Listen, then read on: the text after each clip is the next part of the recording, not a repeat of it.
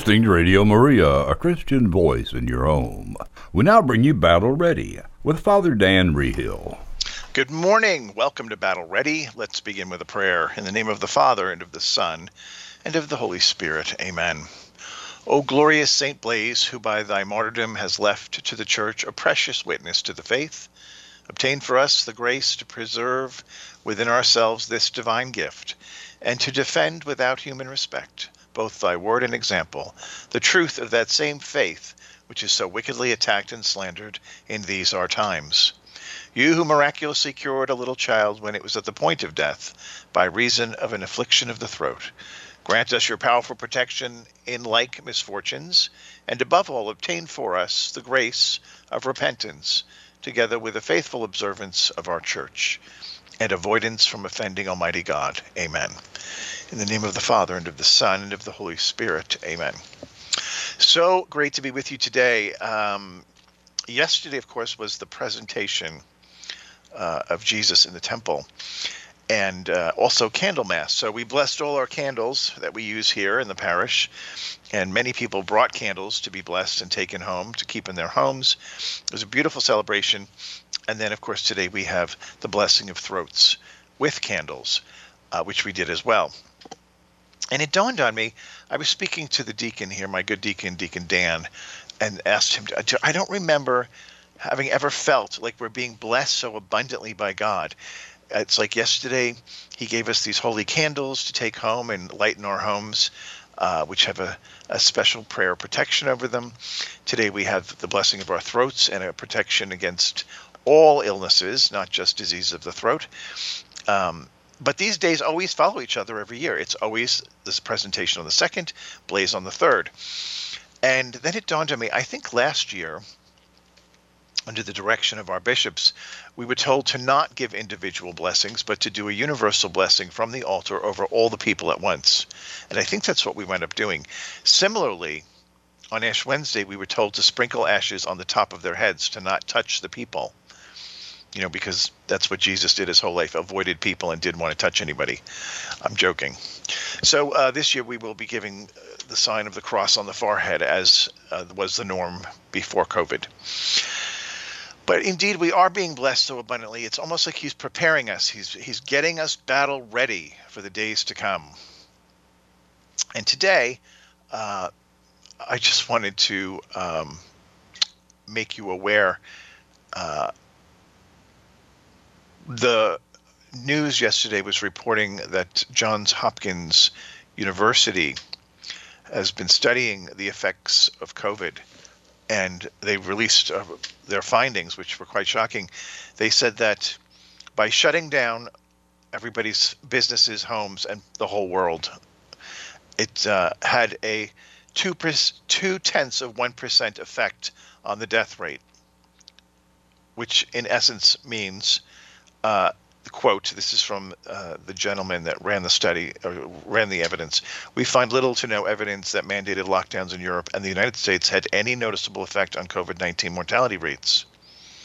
So all that didn't do much of anything. In fact, I remember there was a point during this whole spread of this virus that the cities and countries that were the most locked down had the highest rates of infection. So, you know, I hope we learned our lesson here, and we won't be going back to doing that. Terrible effects it had on children, on learning, on brain function, lack of oxygen, all sorts of things. So we just have to be a little more prudent and wise in making such sweeping decisions that affect the whole population. Okay, today I wanted to talk to you about God's perfect and unconditional love that he has for you. The reason I came up with this, I was reading a piece that Mark Mallet had written, and he was talking about as a kid that he had a very he suffered from scrupulosity, and he always felt that he couldn't be lovable because of his sinfulness.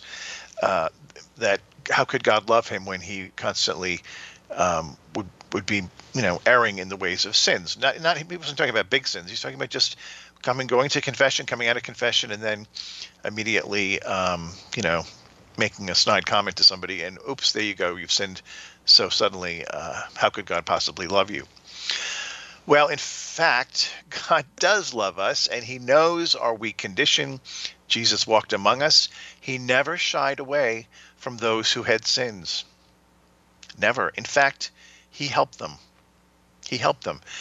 Everybody that approached him for help, he gave them the help they needed. And in many cases, he also told them, as in the case of the woman caught in adultery, your sins are forgiven, and now sin no more. Now, he knows we're going to sin again, but he's asking us to strive to be holy, to strive to be perfect as our Heavenly Father is perfect. It's the getting back up on the horse after we fall down that's so critical to becoming a saint. When you look at his best friends, Peter denied him 3 times on the very evening of his preceding his crucifixion.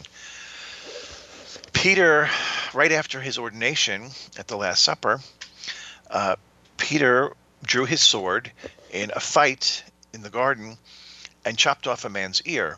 Now, when you're swinging a sword at somebody's head, I would venture to guess Peter wasn't trying to cut off his ear. Peter was trying to cut off his head. He was trying to kill him. So this is our first pope. And he was forgiven. Jesus forgave him and continued to keep him in that position of being the first pope among the apostles. So when we think about the other ones, the sons of thunder, James and John, when they were snubbed by a town as they were walking through, they were not very hospitable to the apostles. They turned to Jesus and say, should we call down fire from heaven to rain down on them and basically obliterate them? These were men that were living with Jesus 24/7, and they still had their own opinions and mindset about how to treat people that totally went against the ideal that Jesus lays down for all of us. So Mary Magdalene, another one, is possessed by 7 demons. 7 means God's perfect number. It perhaps could be 7. It could have been 77. We don't know. But she would have been a big mess. When you have 7 demons operating in your life, you're going to be a mess. Many of the church fathers took that to mean it could have been the 7 capital sins. The capital sins all have demons that accompany them. So that would have been a horrible plight. And yet she becomes a new creation in her encounter with Jesus, whereby she then becomes the apostle to the apostles. That was her role. So this is what Jesus does. When people are opened to receiving the grace to change, they truly do change. Now, if you think about this past Sunday, we had the reading that Paul gave to the Corinthians, where he says, love is patient and kind, never jealous or envious, never boastful or proud, never haughty or selfish or rude. Love does not demand its own way. It is not irritable or touchy. It does not hold grudges and will hardly ever notice when others do it wrong. This ideal of love is patient and kind. When we say love, we can interchange the word Jesus with love, because he's incarnate love. He is the living example of perfect love. So let's just do that. I did this for the parish here in Columbia. I switched out the word love with Jesus. Listen to what this says now. It will ring even more true. Jesus is patient and kind. Jesus is not jealous or boastful. He is not arrogant or rude. Jesus does not insist on his own way. Jesus is not irritable or resentful. He does not rejoice at wrong, but rejoices in the right. Jesus bears all things, believes all things, hopes all things, and endures all things. that's really him. When you listen to it that way, um, you know, uh, it's completely describing him. The only caveat to that would say Jesus does not insist on his own way. Well, he sort of does. That would be the exception to the rule there. Uh, Jesus does. He doesn't. He's not insisting. We do have free will, but he's telling us we need, if we're going to be with him, we must follow his way. So that'd be the only difference I would say there. Uh, Now, let's see how well we're doing. I'm going to look at a different translation. I was doing RSV. I'm looking now at the New American Standard Bible. Okay. Put in your own name to see how well you're doing. And really listen to the Holy Spirit as you're doing this. I'll use my own name. Father Dan is patient. Father Dan is kind. Father Dan is not jealous. He does not brag. He is not arrogant. He does not act disgracefully. He does not seek his own benefit. He is not provoked. He does not keep an account of wrong suffering. He does not rejoice in unrighteousness, but rejoices with the truth. He keeps every confidence. He believes all things, hopes all things, and endures all things. When you do that, you kind of start to realize that you're falling short. So this is a good exercise that everybody should take a Bible to your prayer time or your holy hour and go through that. It's 1 Corinthians 13, 4 through 8. And it really will open your eyes to where you need to start working a little harder in polishing up parts of your person that are not quite in complete conformity to that of Jesus Christ. That's a great exercise to do. The funny thing is that I don't know if I told this on the air yet or not, but it was last Friday that I had an exorcism, and it was about an hour from my church, and it was not a Catholic person. And this poor woman, back in October, she had heard that if you invite a particular demon, I'm not going to name it because I don't need anybody thinking about it, into your life, that your finances will improve. So she did this. Well, her finances did not improve. In fact, her health deteriorated so quickly that she was completely bedridden within a few days, lost the use of her legs completely, had her neck got very stiff, where she couldn't even kind of turn her head, and she was unable to eat. And this is how she's been for October, November, December, January, about 4 months. She's lost almost 80 pounds. She's miserable. And that's when I got the phone call. So I go to see her, and I took with me a young seminarian who is sort of being trained to learn about these things. And when we walked in the home, the first thing I noticed was complete chaos was in this house. It was filthy, and not just cluttered, but dirty with food, old food, mold. It was just a complete state of disarray. And that's often quite the case, because when chaos reigns in your soul, chaos reigns in your life. So right away, I was a little bit taken aback, and I started speaking to her. And as I'm talking to her about her afflictions, I start noticing she has occult tattoos on her body. And I mentioned to her, why would you put those on your body? And, she gave me some reason or whatever. I asked, do you have a Bible I could read? She didn't. I said, is there a crucifix in your home? There wasn't. And there was a tray next to her of about 50 or 60 cigarette butts that I could smell, even though I was several feet away from the ashtray. And it was just a stench of death. That's what it smelled like. It was just a foul and festery odor in the house. Anyway, as this is happening, I'm starting to be a bit repulsed interiorly by the whole situation. And I'm starting to actually get a little bit angry with her for not taking any part of her faith seriously. She was a baptized Christian, but she's dabbling in all this occult and inviting demons in. She has no evidence that she is a Christian in her home. She's killing herself with these cigarettes. She's not eating healthy, not eating at all. But that's really not her fault. She couldn't. And as I'm in my mind, I'm having these judgments go through my head. The Lord simply said to me, just love her.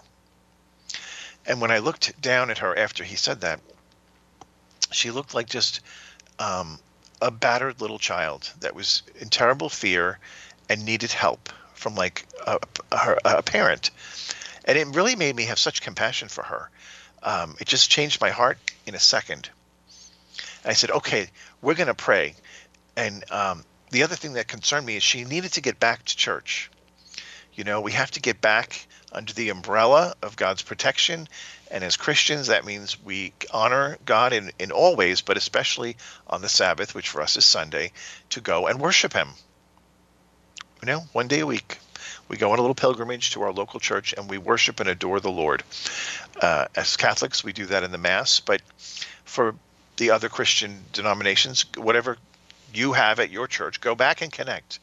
And the fact that she couldn't walk was troubling to me because that was going to pose an obstacle. Anyway, you know what? I said, I'm just going to leave it in God's hands. We're going to pray. I'm going to do the deliverance prayers over you, and God is going to come into your life in a profound way today. So I did that, and he did come. And towards the back end of the deliverance prayers, she had a sudden jolt go through her body, and she kind of leapt up a little bit out of her chair and fell back down. And we all saw it. So when I was done, I said to her, what did you feel?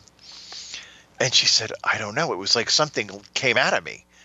And I felt it leave. It went right out the back of my neck and left. And she was now spinning her head, controlling her head back and forth, and she could move her neck perfectly.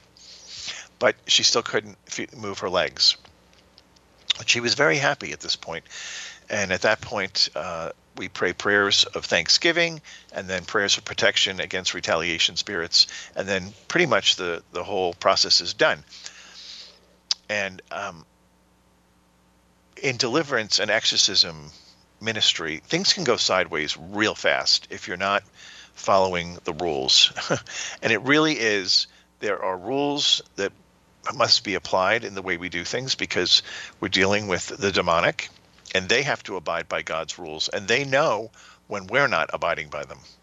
So you have to be very careful. You can't kind of freelance it or just wing it. Well, with this, the Lord says to me, pray over her legs, interiorly in my head.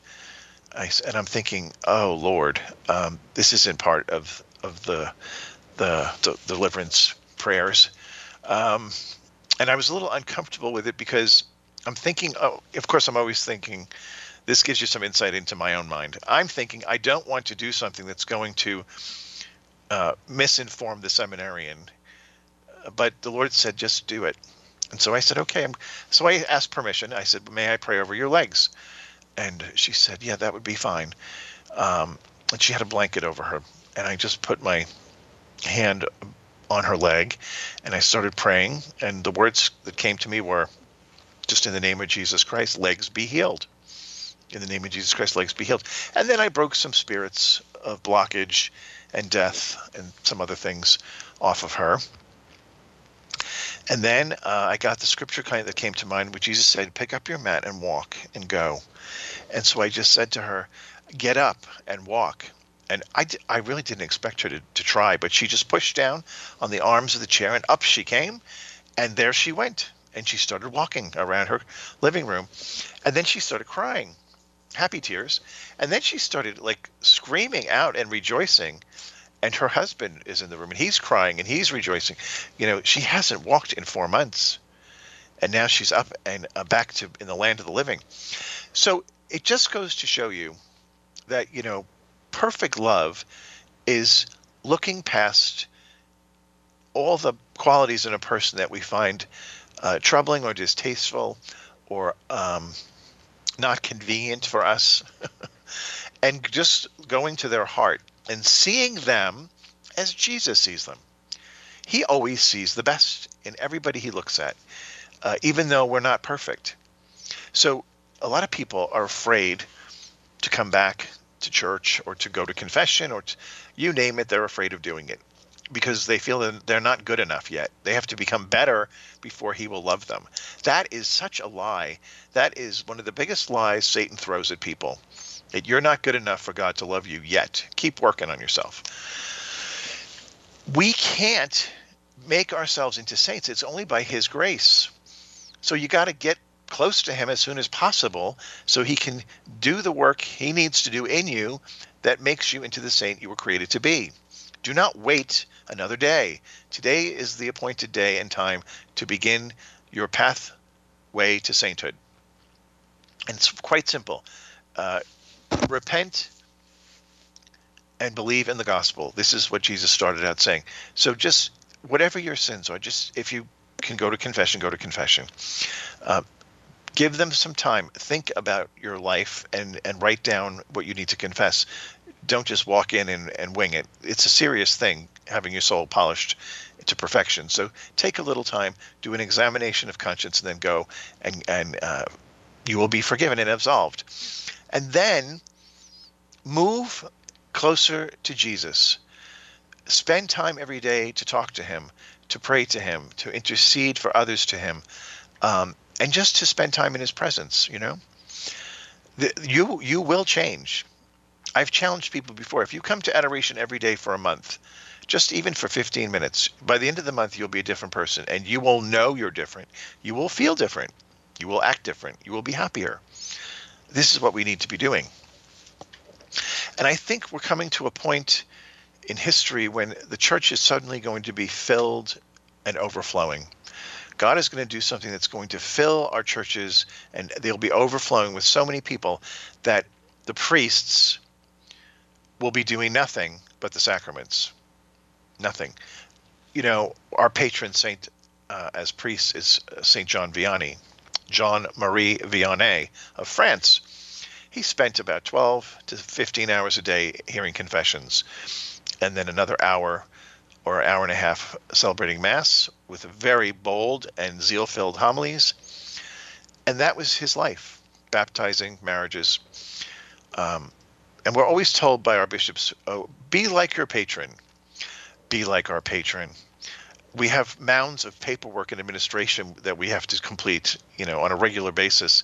He didn't have to do that. Now, I'm not complaining. I'm just saying, let's be realistic. If we had a priest in almost all dioceses that was spending 12 hours in the confessional, and he would probably be sent in for a psych eval. That's how most people would probably treat him, like he's crazy. We need to make sure he's not mentally ill. But yet the days are upon us when I think this is going to happen. There's going to be such a movement, the greatest movement of the Holy Spirit since Jesus walked the earth, that the whole world will be transformed. Now, we're going to have to probably go through a little pain before we get to that moment, but it's coming. And I think that's going to be part of the triumph of Our Lady's Immaculate Heart. She is the spouse of the Holy Spirit, so they move as a couple. Where she goes, he goes, and where he is, she most certainly would be too. Because when you have the union of these two, the union of the Holy Spirit and the Blessed Mother brings forth Jesus. And another way to think about that is the Holy Spirit is called the charism. He's the charismatic of the church.